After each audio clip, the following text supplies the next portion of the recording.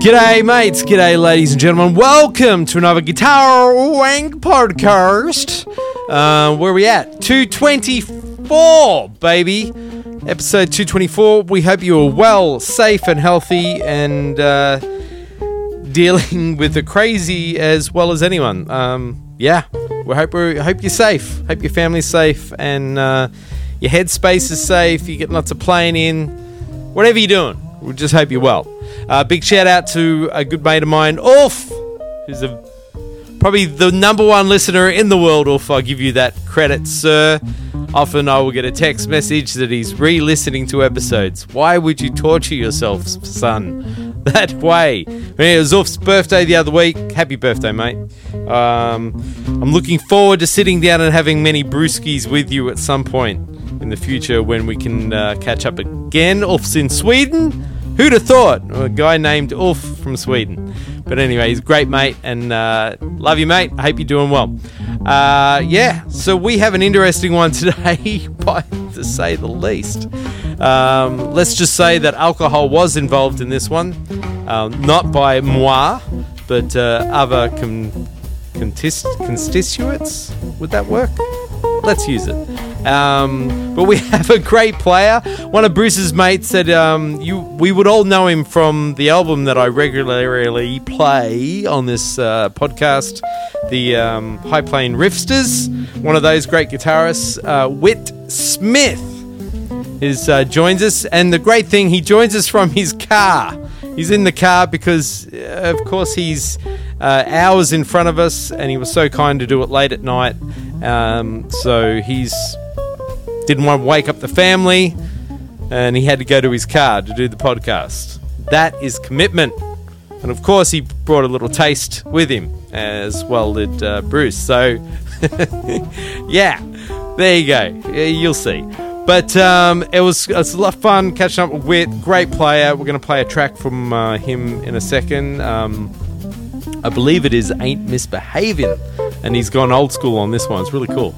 So I'll let you guys check it out before we start the episode. But also, what else have to... Yeah, it does go in and out. We have some audio issues just dealing with Zoom and Whit being in his car and just internets and just deal or fast forward or whatever you need to do. We're doing what we can, ladies and gentlemen. And on that note, go to guitarwank.com.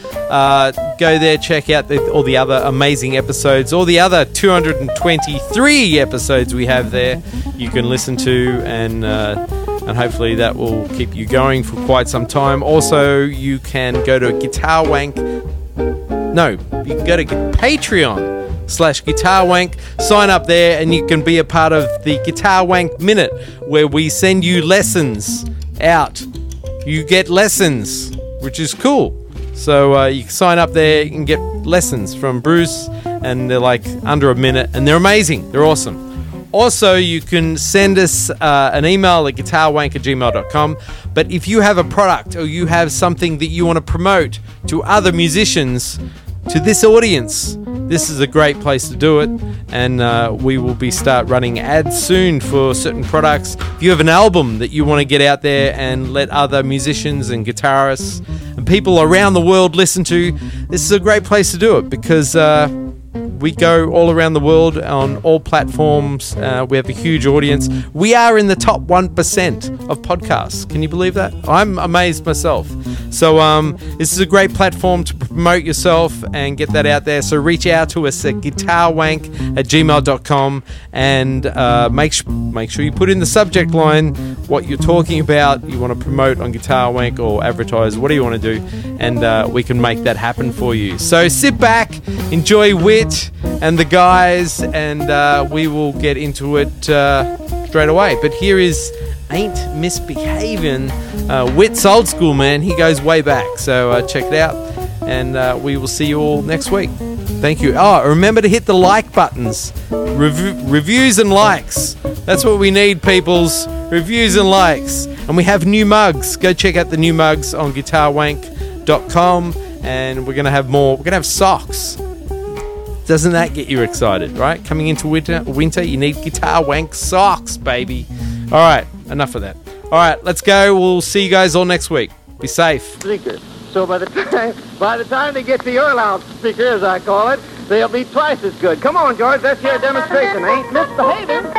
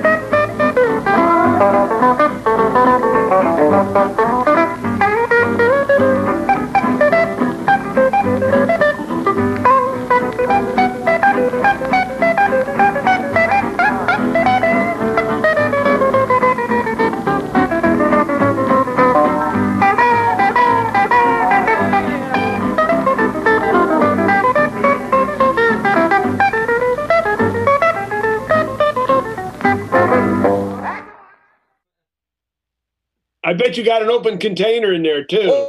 Oh, Jesus. More than one. I brought extra in case I had to share. Oh, okay, good. Well, it's Texas. I think. Oh, look, Ma, no hands. I think as long as you're not looking at the road, you're okay. You know. Look, no, I don't want to do it now. Oh, look, I'm being beamed up by an alien. Yeah, right, man. This is even better. Whit, I can hear you. Hey there, how are you going? Scott, Whit, you remember Troy, don't you? Yes, we met at that restaurant in Los Angeles. We did. Right. Yes, we did. A while back now. Back when life was kind of semi-normal. So. It was normal for some. Yeah, right. A little bit of a difference now. Yeah, it is. Hey, man, I'm Scott. Sure. Nice to meet you. Scott Henderson. He he looks just like that too. Yeah, he's kind of a font guy. Yeah. Are you, Troy? Where are you? I'm in North Hollywood. Scott's in Eagle Rock. Yeah, Bruce like is in. Glendale. Oh, I was gonna say, geez, Bruce, pass that taste over. Man, look at this. What is it? Is that Oh, art? I like Ardbeg. Oh, nice. Yeah. I've had a bottle of that. I like that one. That's good. That's nice and peaty. Troy got me hooked on it. He gave me one for Christmas a while back and fucking set me in, I still down the still road, yet to down the taste it. road. Now I'm on street corners begging for money for Ardbeg. You know what I mean? I have some highfalutin, some synthesized version of a 12-year-old. Oh, okay. They put it in a sherry cask. Ah. And it's real nice. It doesn't have the, I'm a little bit of a Scotch snob, and I like a certain kind of pedigree vibe. That's why I like the Ardbeg and Lagavulin and things like that. So this is a brand I'm not familiar with, but I got to say it's good. So there you go, man. I've been known to drink Trader Joe's Scotch, so there. Although he would be like Trader Mick Joe, right? Trader Mick Joe. I get it. Trader Mick Joe, yeah. Hey Bruce, why don't you do the introductions? Okay, well, ladies and gentlemen, I am so glad we finally got on the show. A dear friend of mine, one of my favorite players, just all around great guys in a band called Hot Club of Cowtown, and an exponent of really the swing style of guitar in his own way, and just a really nice guy. Meet Whit Smith and check out Whit Smith in all of his various iterations. He's got a lot of cool stuff up on for education, how to play swing guitar. He's also got some of the most amazing vintage gear you could ever come across. I'm jealous. And but we're talking vintage, Scott, not like you think vintage. Whit is like 20, 30 years behind your vintage stuff. Oh, so like the gear from the 20s and 30s? Yeah. Okay. Well, I can. They made pedals back then, didn't they? Yeah, well, they had the Eldon Shamblin did have a volume pedal. It's true. He did have a volume pedal. Wasn't the Echoplex invented around 1919, as far as I remember? Wait a minute, Del Casser swore he made that or something, didn't he? They didn't utilize it quite the same way. It's sort of like gunpowder in the Chinese. They could have had bullets a long time before we did, but they just use it for different things. There you go. So, well, Whit, welcome, mate. Thank you. This will definitely skyrocket your career in the right places. Oh man, well, thank you. I was just Jones checking out your. Call you right after you finish this podcast. Quincy Jones just calls. Yeah. It happens to every guy we've had on the show. Yeah. I'll make sure I check the spam calls there for sure. I'll check What I mean, we hope that by the next time we have you on the show, you won't be living in your car. You'll be living somewhere else. Well, the car's not so bad. At least I got a good car. It's Nice, dry, nice roof over my head. Whit, is this a sign of the times? Like you're living in your car now? Is that where we're at? Well, it sucked at first, but then I realized that I had air conditioning in my car, but not in my apartment, so that wasn't so bad. Now, hold on. Where are you at the moment? In my car. No. You ask a stupid question, Is right? that a trick question? Yeah. See, I'm not drunk yet. I'm getting there, but I'm not drunk yet. What part of United States of America are you in at this present time? I'm in Austin, USA. Austin, man. Austin, Texas. What a great place, Austin, Texas. Yeah, it's really nice. I like Austin, Texas. It'd be bloody warm there at the moment, right? Oh, it's warmer than warm. Yeah. It's getting bloody hot. I was trying to do an educational video today, and I was in an outside back patio, and it was 104 or something. It's pretty hard to concentrate for more than about 4 minutes. It's getting kind of interesting. I was getting pretty far out. Now, sorry. It's always best to confuse them. That way you can sell more videos. You know what I mean? Oh, yeah. No, I wouldn't trade it for the world. Hey, Bruce, correct me if I'm wrong, but we play Whit all the time on the show, right? High Plane Rifters? Yeah, he's on there yet. Whit is the star of that irritation, collaboration, and coagulation. Yes. That gets regular airplay on Guitar Wank. Yeah, it gets every time he can't find anything else to play, he puts us on. It's just fun stuff to listen to. It's just there, and it's upbeat, it's happy, makes me feel good, and it makes me want to pick up Western style playing, which it's pretty organic. Yeah, it is. I love it, man. You guys, really. That was a great few days, and we just got together, me and Whit and a guy named Rich O'Brien, and we just sat and kind of talked about playing tunes and arranged them on the spot and played them. That's how that was like a really fun fest where we all were working with different bands, and we just took a few days off and hung out together and basically complained about our lives while just recording a 3-guitar record. It was really fun. Well, I believe through Guitar Wank and us playing High Plane Rifters CD a lot, people have actually got together and learned some of those tunes, and a lot of people have been playing them. So that's kind of super cool. Well, I always thought I was the guy that where old tunes go to die. I'm that guy. Luke Foreman's band, where old tunes go to die. I thought you were more of the where they're born again. I don't know, man. The born again thing is already taken by another organization. Was that Billy Graham? Sorry, I was. Well, now it's Franklin Graham. He's way worse. Yeah, right. It's Franklin Graham. Yeah, that's his son. He's the guy that did every single thing his father told him not to do, which is get involved with the Republican Party and get religion into politics. Like Billy Graham made a famous statement, said, "I would hate to see a union with the religion or Christianity in the far right, because the far right only uses Christianity to exploit it. And that's exactly what Franklin Graham is doing, like exactly what his dad told him not to do. That's what he's doing. Well, I just got to say that pretty much everyone does exactly what their father says not to do. I'm having trouble with my Zoom here. Uh-oh. I didn't want to say it. I wanted to look over my shoulder at the sound man and say, like, the monitors are fucked up, but there's no sound man. I'm in my car. Well, usually anything that goes wrong on the show, we blame it on Troy. So, you can blame him for it. I was trying to, instinct was kicking in, but it was the wrong instinct. Is it working now, or how's it working? I can't see anybody, but I'm intrigued. I'm glad to be here, and maybe you can hear me, maybe you can't. But we're audio anyway, so it doesn't matter. I'll hang on. Yeah, we don't put it up as video anyway. I'm not going to get much worse off than this, so.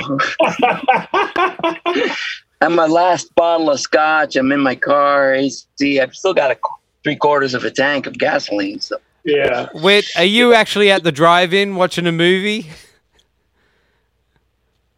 I know that I'm not answering the question properly. I think you just asked me, did I ever used to watch Buck Rogers on television? Hey,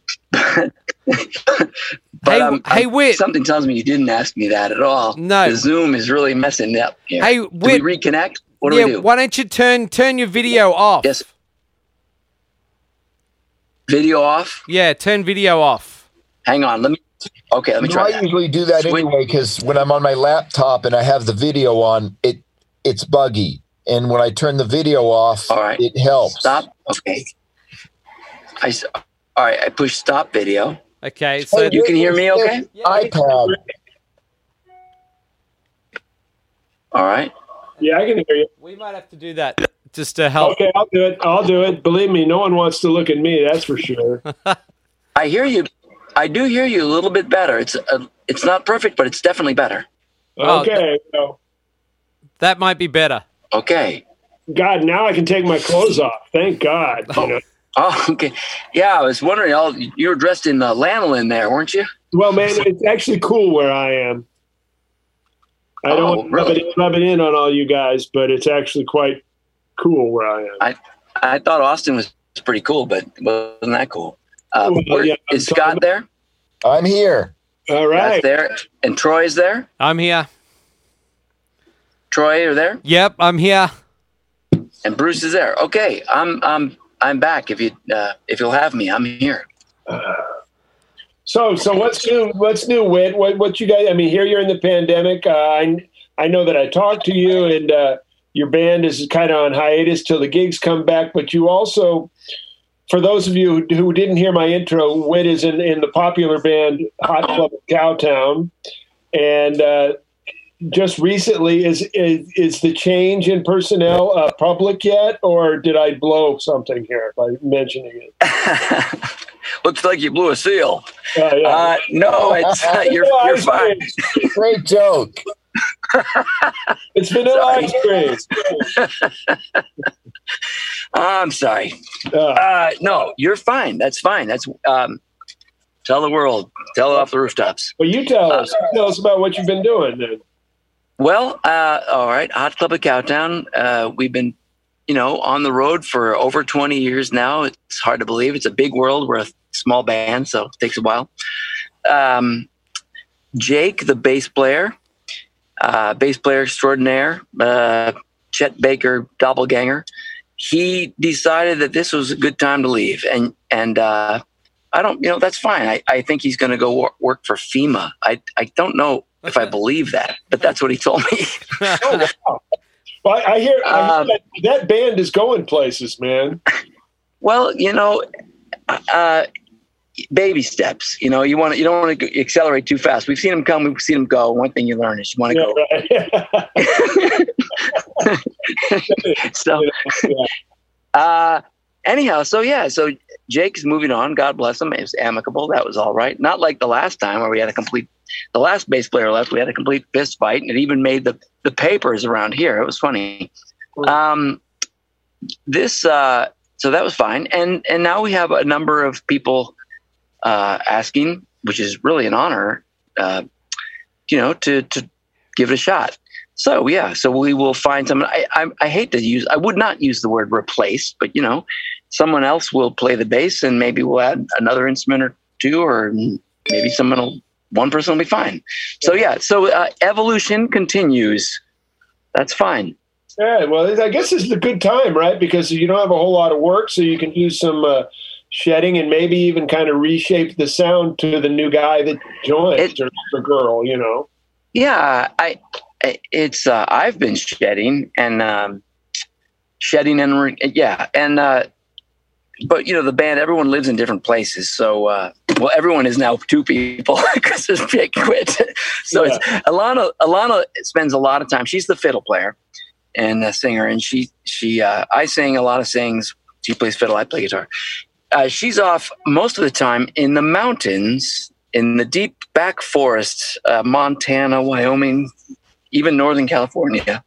Oh, wow. And that's what she likes to do. And I like to get up at 6, drink 4 cups of coffee, and listen to Charlie Parker. So that's my burden, and I love it. And so we're evolving in our own strange ways. It's we have a guy coming in on Monday who's going to try out for to be in the paddock. You really do. You have to take baby steps. In all seriousness, you can't just try to replace someone. That's ridiculous. After 20 years, that's ridiculous. So you meet people that you like, and you play some gigs, and you see what's going to happen next. I mean, what, Daryl Jones? Do I dare say Daryl Jones has been in the Rolling Stones for a long, long time? Yeah. And you still don't see pictures of him when you see a publicity photo. Yeah, right. So, hey, Whit, tell the listeners, for the few that don't know the band, what kind of music do you guys play? What's the lineup, and what kind of style of music are you guys playing? All kidding aside, we played a version of traditional Western swing. So when I say Western swing, a lot of people, that's a sound like a dog hearing a sound they're not familiar with. When I say Western swing, I'm thinking of the early 1930s until about the mid 1940s, and then it just pretty much as rock and roll and took over and tastes changed. It evolved into other things. So we play. It's heavily swing based with a lot of improvising. And that improvising is influenced largely from like a late 20s through the 30s aesthetic, Louis Armstrong, Lester Young, those guys. Right. That's for the soloists. But Bob Wills is probably the most famous personality. And he certainly was extremely charismatic and had a real knack for picking excellent talent, just incredible people to play in his band. So, they did a lot of things that you might call hokey or hayseed or whatever by today's standards, certainly.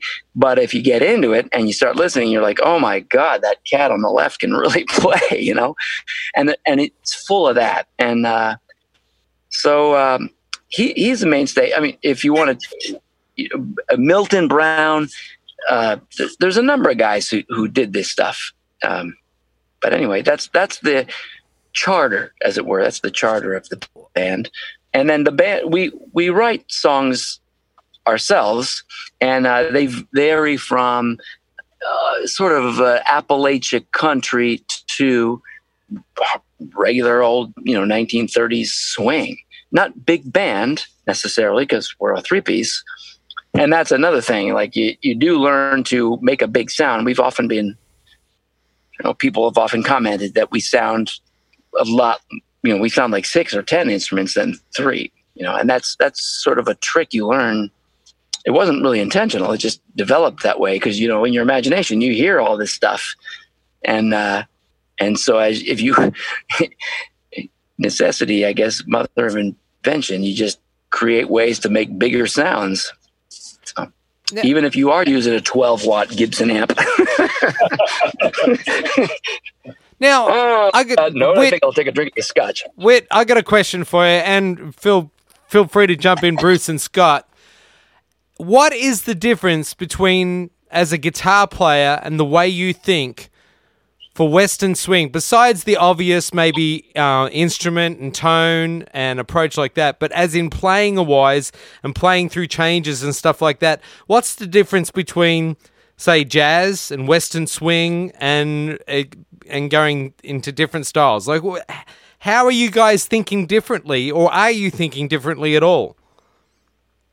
All right, so probably some of the honest answers are very unsatisfying.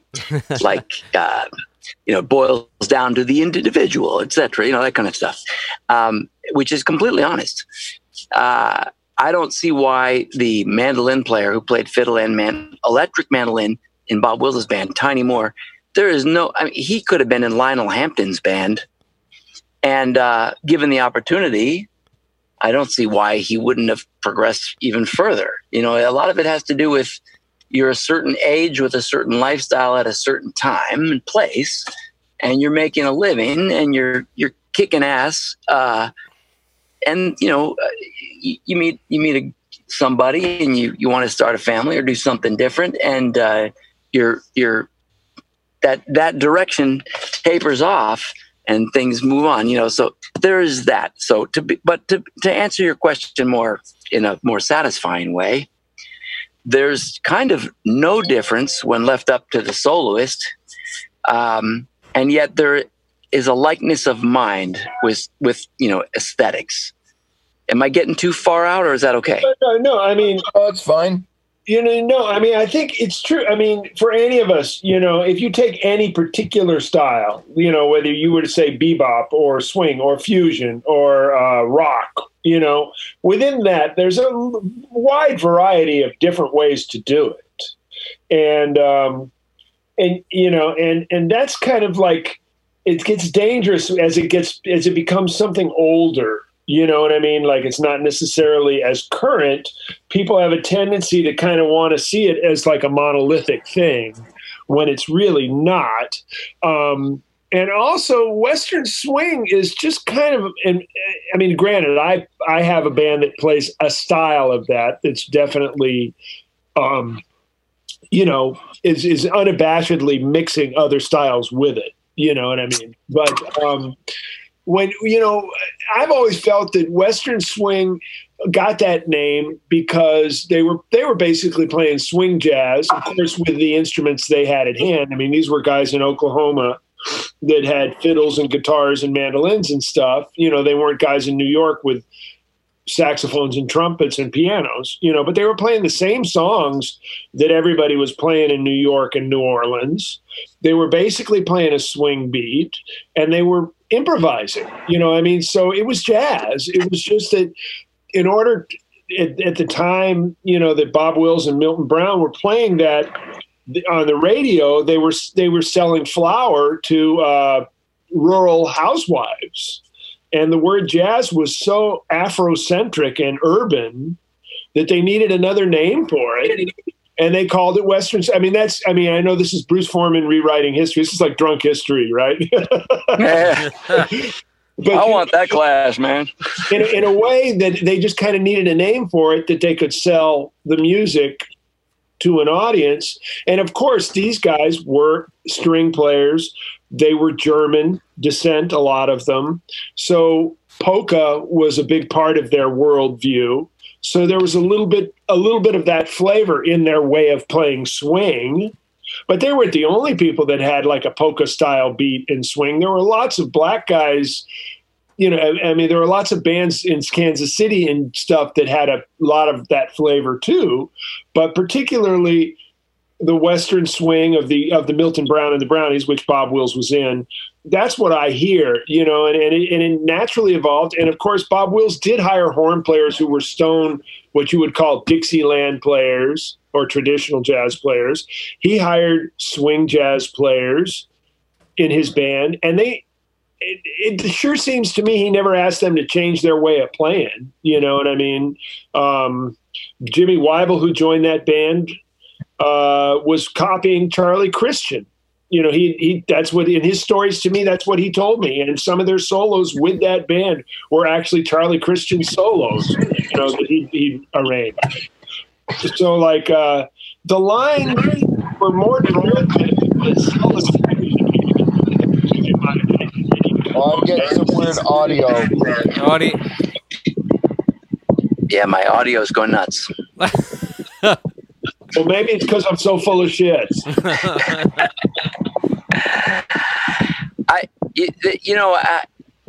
To make it, I don't wear like a cowboy hat or cowboy boots, and when I play Western swing, and I get a little flack for that sometimes, and it's mainly because I love a certain period of time and a certain aesthetic, and it is vast.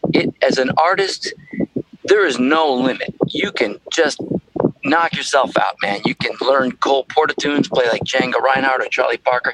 You can shred all day long, and it's completely acceptable in that abstract way that you have to understand the aesthetic. And you know, that is a trick.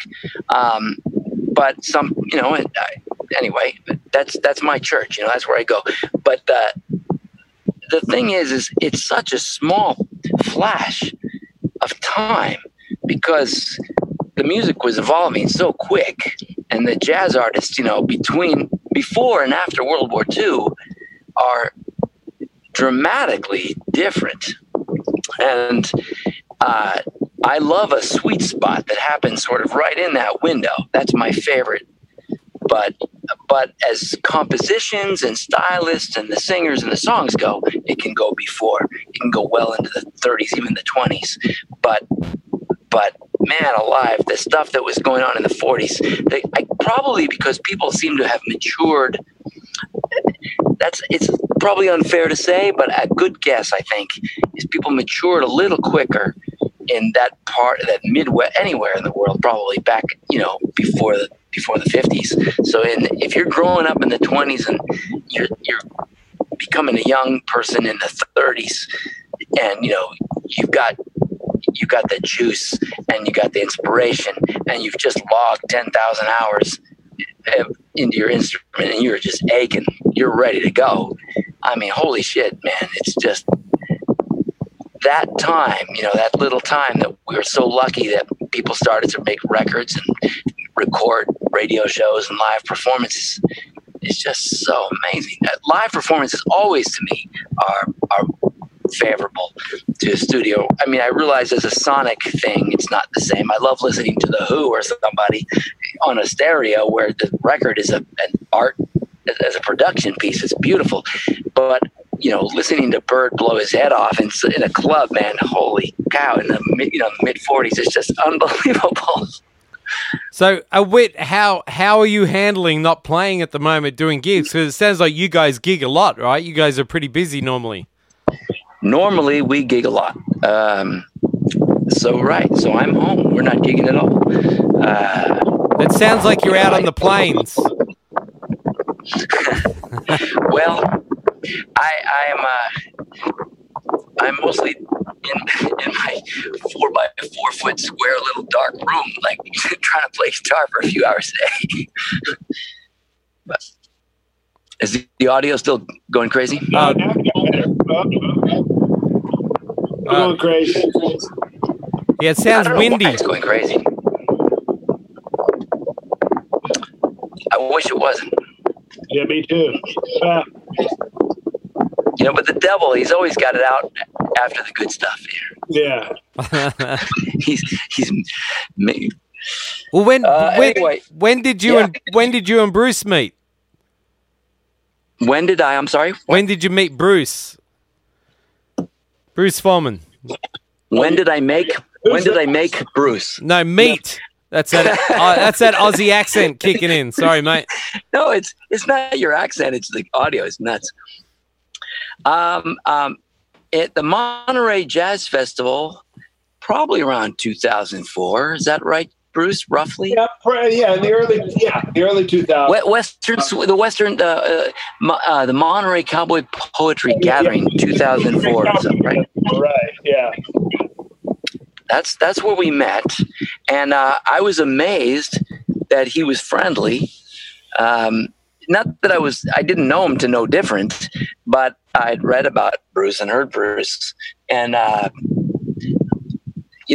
was kind of the last place I would expect a serious jazz artist to come walking up and say, "Hey, man, I play Western Swing too." Was at the Cowboy Poetry Gathering, so that was cool.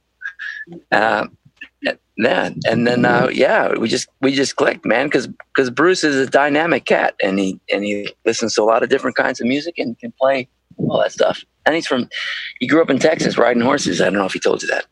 Yeah, but man, it was so great because at those festivals, it's great. I mean, these artists are great, but it's kind of it's very storytelling oriented and not really that much about the guitar playing and the music. It's kind of three chords and the truth, and these guys tell these cool stories and write these original songs, and they're really great balladeers and stuff and poets. And then I heard Hot Club of Cowtown, and these young guys were just on fire and playing so great and had this great sound. Whit was playing, at that time he was playing the L5 and and this Gibson amp, and it had just such a wonderful buoyancy to the beat and the sound and such great tunes, and it was so fresh, and yet so it had both. It was reminiscent of a period in time,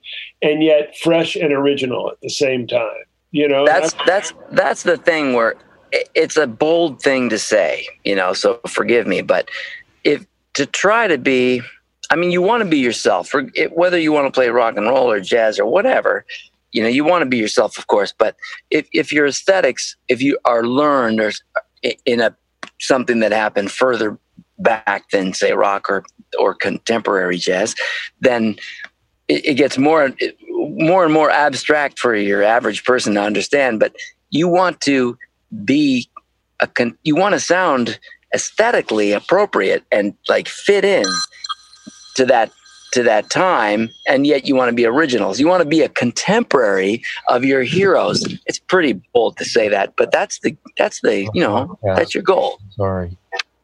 I'll call you back. But that's really, and it's funny how I think that's in so many ways that's as you get older, you realize the futility of some of that thinking, and that, when you're young, it's I got to be me, I got to be me, I got to be me, and then whether you're playing swing or rock and roll or hip hop, whatever, you've got this driving thing to be yourself, and of course, you're just a mixture of the things you like that you've heard, because that's how you develop your vision, your sonic That's right. vision. And then you realize you had as you get older, you realize you had no choice all along. You're just gonna be yourself. You are you, and that's whether the world right. can hear that, whether the world, because of your sound hearkening back to another era, and because your repertoire is from that era. If somebody's stupid enough to think that you're just copying something because they don't have educated ears, then that's their problem. Really, it's impossible to be anybody but yourself. That's absolutely correct. That's right. And it's some days, I have times because my background is rock and roll. I think I speak for everybody. It's you just all right. Occasionally I daydream about, oh man, what am I doing? I should just play rock and roll. It's totally fun. I can really play it well now. And yet it's all just a fantasy. It's whatever you want to pursue and make, you just got to own it and be sincere to the thing, because like you said, whoever you are, it's going to be different. Even if I try to play someone else's stuff, it's going to still not quite be that, because I get in the way. So why not honor yourself? You know?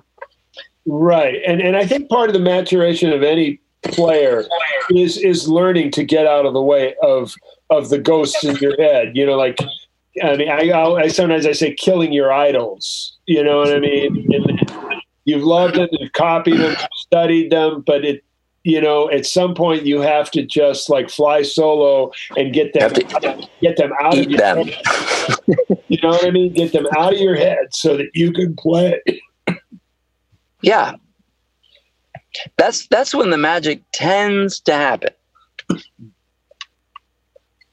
So, at what age did you pick up the guitar? Were you a young bloke, like family, or? Yeah, I was. I'm not 100% sure that's, I was young. I was probably 7 or something.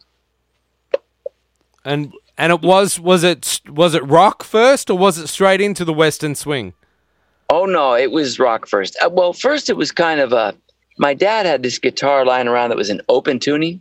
So, you just strum it. It was a chord, and you put one finger across the 5th fret and you had your 5 chord. So, pretty good start. And then, so kind of messing with that. And then by the time I was 12 or so, playing folk songs, sort of Bob Dylan, not learning them. I was never good at like sitting down and actually learning other people's songs, but I would, what's that sound? I got to figure that out. Oh, A minor. Oh, that's a keeper, and then just play a dozen songs with A minor. Play that for 6 months. That's the honest version of what happened over the years. And then when I was probably around 20 years old, it dawned on me if I took a guitar lesson, I might get better. And so I went and tried to take some, but they were very like old-fashioned, old-school pedestrian, like Mel Bay. Just, it was kind of nowhere. Like you learn a C major 7 chord, and you have no context. It's not that the guy wasn't trying to do well, and not that I couldn't learn, but there's no context. I don't listen to music with that chord, or if I did, I didn't know it. I'm listening to Van Halen, And so a few years after that, a friend of mine told me I should take lessons. I don't remember which came first, but I eventually ended up taking lessons with Bill Connors, the fusion, the jazz guitar player out of New York. Played with Chick Corea and and so I took a year's worth of lessons. I lived at my grandmother's. I lived in her attic in Bayside, Queens, and I would take the train into the city every week and take a lesson for $35. And my grandmother gave me $1 for a lunch, which pretty much bought either 1 cup of Dannon yogurt or 1 Tropicana orange juice. that was and I have her to thank for my lovely figure today. And for Bill, I still have, my grandmother was old fashioned and she wanted a report card. And I'm like, guitar teachers don't give report cards. And, after a few months, she's like, I'm paying $35 a week. I want a report card. Oh, okay. Great. All right. So Bill wrote out this letter on music paper, Dear Marion, someday Whitney will, I should read it. I wish I had it. Oh God, that would be a great thing, man. I'd love to put it on Facebook or something. I'd love to see that, man. If you can ever find it, I know where it is. I have it here. I just don't have it in the car. Oh. But it basically says, my favorite line is more or less, and someday Whitney might even surprise people and actually learn how to play the fucking guitar or something like that. Oh, really? It was pretty great. Wow. So with your bandwidth, was that something you formed? Was that you put together? Yeah. Well, okay. To be fair, we would not be a band that anyone has ever heard of if it wasn't for Alana, because she's the get up and go person who goes and gets the gig. I had the idea of a Western swing band that's playing this 1930s repertoire in this small band Western swing electric style, World War II style. I'm pretty eclectic, charter. And so and Alana was all for it. She didn't know any different. You know, she thought that's what everybody pretty much played. And our music, accommodated and complemented each other so that it was going to work out. And there you go. So Quick interruption. The time period of this, we're talking like the 90s, right? Early 90s, perhaps? Yeah, early 90s. Yeah, and that happens to coincide with a real resurgence of retro swing amongst young people in the States. Yeah. So I was playing in your timing like that. Your timing was really good. You know, you came up with a twist on it that was also very accessible to a new audience that was, you know, pretty, I mean, it was very popular. I remember the whole retro swing era of the 90s and how cool it was and how many guys found jazz through it, you know. Well, one nice thing was that people, just timeline. No. Sorry, the audio's a little wacky, but I think I got the gist of it. And people, one nice thing about that time was there were still people alive who played music and recorded jazz and swing and Western in the 30s. You know, I met everyone from Cliff Bruner, one of the first recorded Western swing fiddle players who influenced many people in the early 30s. I jammed with him a few times. Johnny Gimbel, who was in the Bob Wills band in the 50s, and tremendous, and learned of numerous other ones through these guys. I would go to these jam sessions. I lived in California for a while, and many of them had, in the Depression era, had gone out to California from the Midwest, Oklahoma, typically Texas, and got jobs in the industries that supported the war, you know, and but they played music in those bars. I mean, Western swing was like super popular. It's hard to imagine. It was like mainstream in the 40s, and so all these cats, you know, a lot of them just stayed there. They liked the weather, so they stayed, and they liked the lifestyle, and you know, so we rolled in there in the 90s and early 90s, and we got lucky to meet them, and we would start going to their houses and jamming with them and stuff, and that was really cool. And I also felt really good about it because, I mean, they were amazed and excited because they saw rock and roll in the 50s. They saw the Summer of Love in the 60s and the 70s and 80s. Just, you know, they thought that no one ever would think about them again, or they thought they were irrelevant. And so here comes these people who are considerably younger than them, who I would be bold to say can play like them, but, you know, are trying awfully hard and giving it the juice and the sincerity and really making them feel good. And you know, man, they opened up to us, and, you know, we had great times. I mean, they taught me how to drink before noon, and I was amazed at how many of them smoked weed too. Like, there's this one guy, we went back to his trailer park where he lived, and, you know, he's like 82 or 3 years old, and he's like, you guys, I forget what he called it. He had a funny term. And like, because we were kind of square. We didn't really smoke weed. And he's like, oh, don't worry, man, we can smoke here because even if these people can smell it, no one knows what this is. Because it was like a retirement community, you know? So he's like smoking weed. All these old folks don't know what it is. It's pretty funny. And, you know, and then of course they had their other stories, because the war, it's in World War II. It couldn't be better news that it's over and done with. But it's also sad. It's sad that so many people who invested their whole life in it, their stories are going to be forgotten. And so many musicians who played in the time that I particularly like participated in World War II, in fact, in combat. You know, Eldon Shamblin, the guitar player with Bob Wills, was in the Army, and he was I think he was an ordnance officer, maybe a guy who makes sure that the tanks have what they need. He's running around in a Jeep all day, making sure that everyone on the front lines has the right, weaponry and ammunition. So he's constantly, and the lines of battle are they're pretty vague at the time. You know, they don't have GPS, and no one really knows where the enemy is. And he'd be driving his Jeep and getting shot at, or, you know, he'd be in the wrong part of town half the time. And he got captured by the Germans and taken prisoner. And they dragged him with a bunch of other guys to a barn where they were keeping him overnight. And he escaped. And he worked his way back and survived. And, you know, they could have just as easily shot him and killed him. But he got away. And then he got back to the States, and he made all those great records on the Tiffany transcriptions. That's just a couple of years later. Can you imagine that? 2 or 3 years fucking later, you're in California living the life, driving a Cadillac, you know, playing for Bob Wills, and, you know, incredible, right? So when that band started, were you heavily already into that style, or was that something you made a conscious decision to get into more?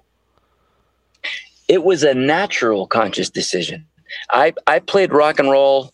I would have died on the sword for rock and roll up until a point, and no pun intended. And then I started to waver, and even as a young person, and I'm incredibly a naive person, even as a middle-aged person, I'm very naive. But I knew that if you wavered in rock and roll, you were not going to make it. And because rock and roll is all about energy, attitude, sincerity. It's a point. Even if it's a stupid point, you gotta die on the blade, you know? And so I started to experiment with things, and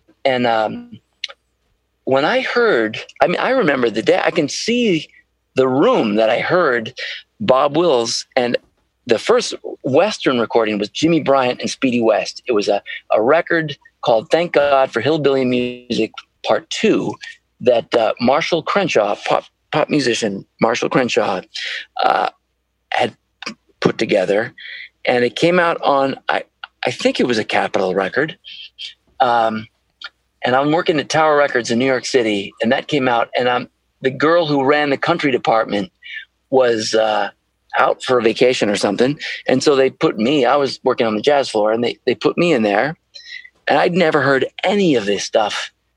And I heard the Jimmy Bryant playing, I think it was Stratosphere Boogie. And it just sounded just far out, just like the name, stratospheric, man. It was far out.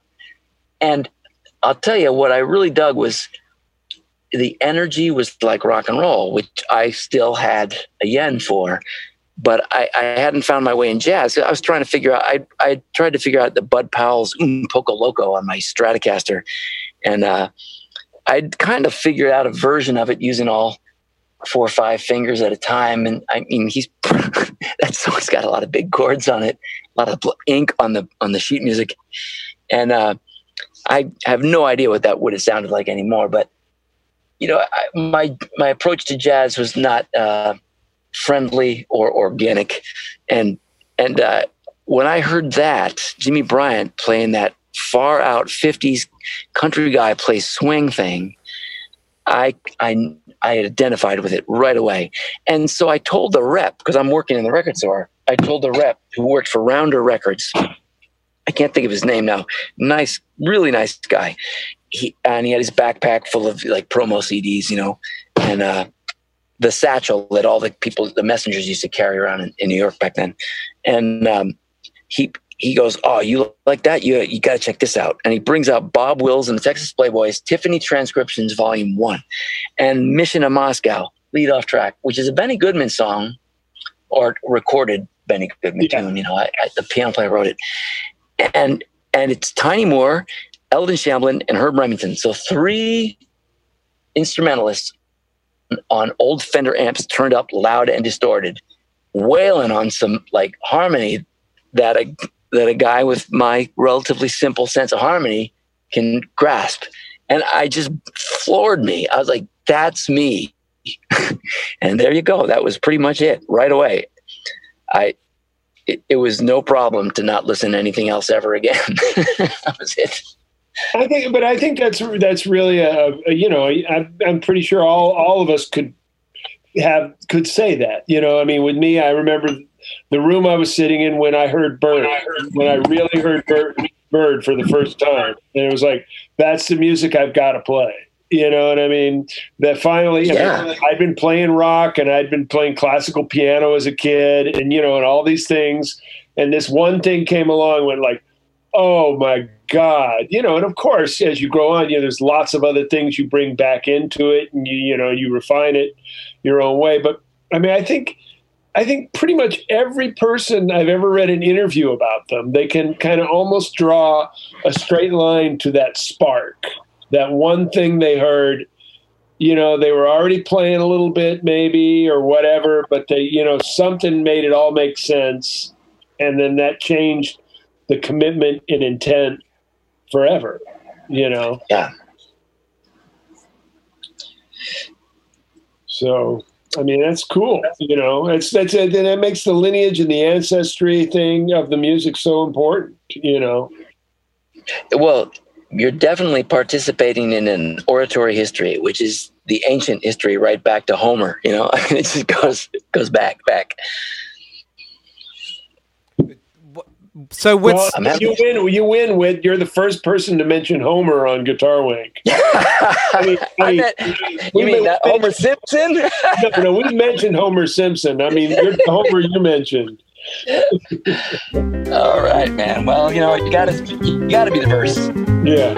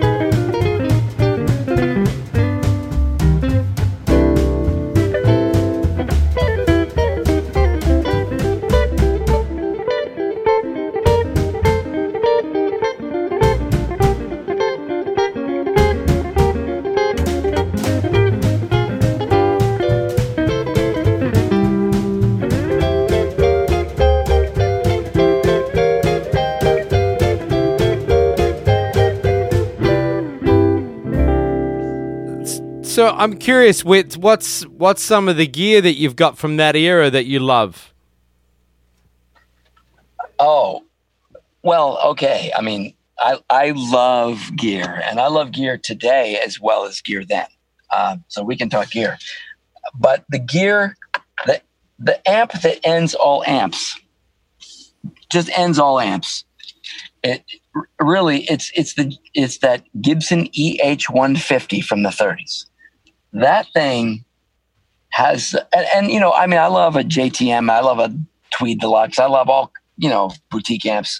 I love many amps for many reasons, but that amp has a unique quality that that no amplifier engineer ever tried or was successful in duplicating ever after that. And it might, for numerous reasons. It's not like they didn't try or they couldn't, but it just didn't happen.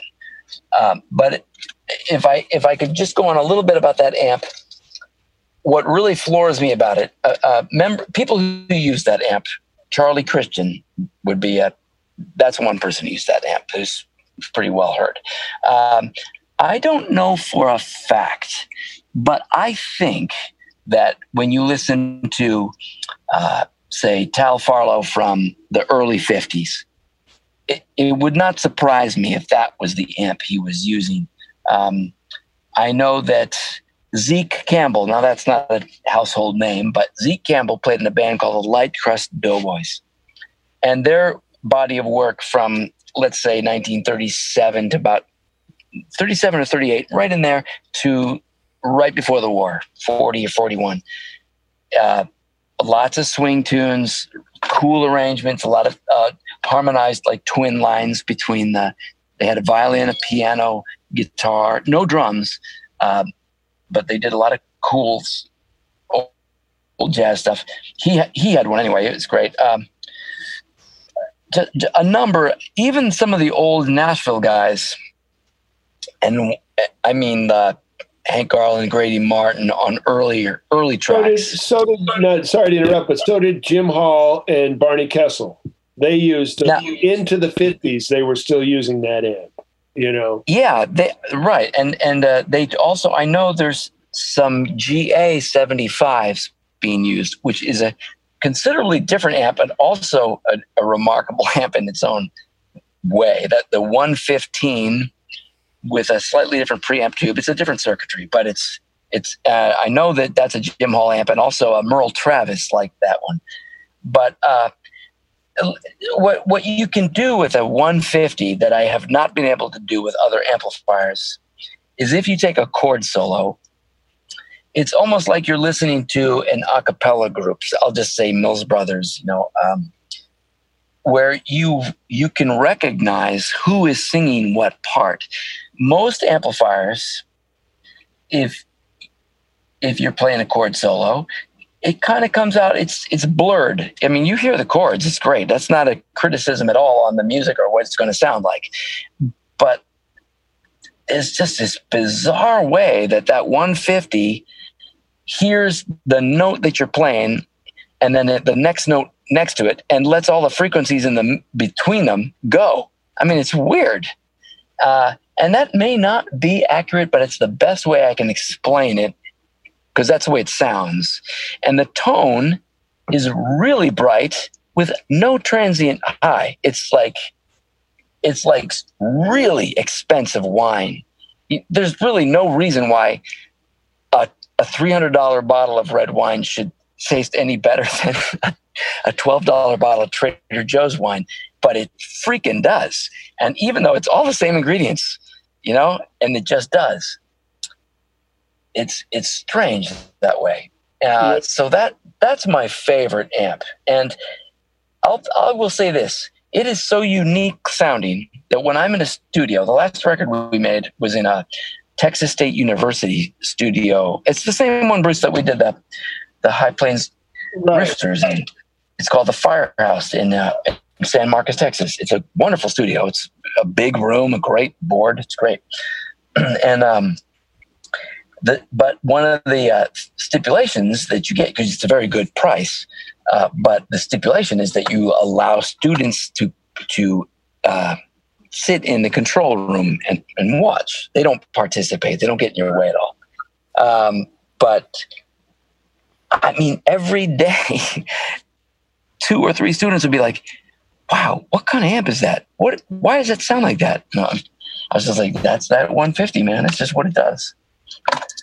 So that's my favorite piece of gear. I mean, that's a pretty good one. Get yourself an EH150.